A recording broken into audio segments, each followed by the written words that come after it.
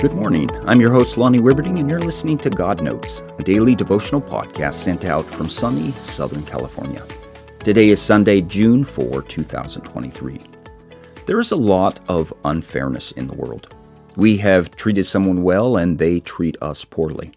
Or something happens because of someone else's choice that hurts us. The natural reaction is to get even, to make them feel pain, because that is only fair. If you have been a Christian very long, though, you probably know the right thing is to forgive them.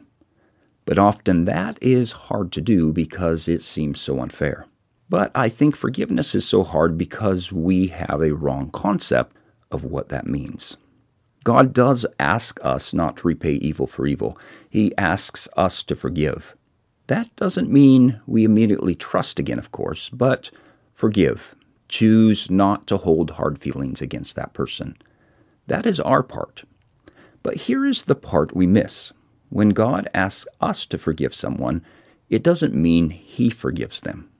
When we forgive, God is asking us to let Him deal with the person, to turn vengeance over to Him. That's a really good thing for a couple of reasons. First, it releases us from the burden of carrying a grudge. That means we can go on and live a happy and healthy life. But second, it gives God permission to act on our behalf. God knows people better than we do. He knows the right time to move, and He knows if they will repent in the future and become a new person.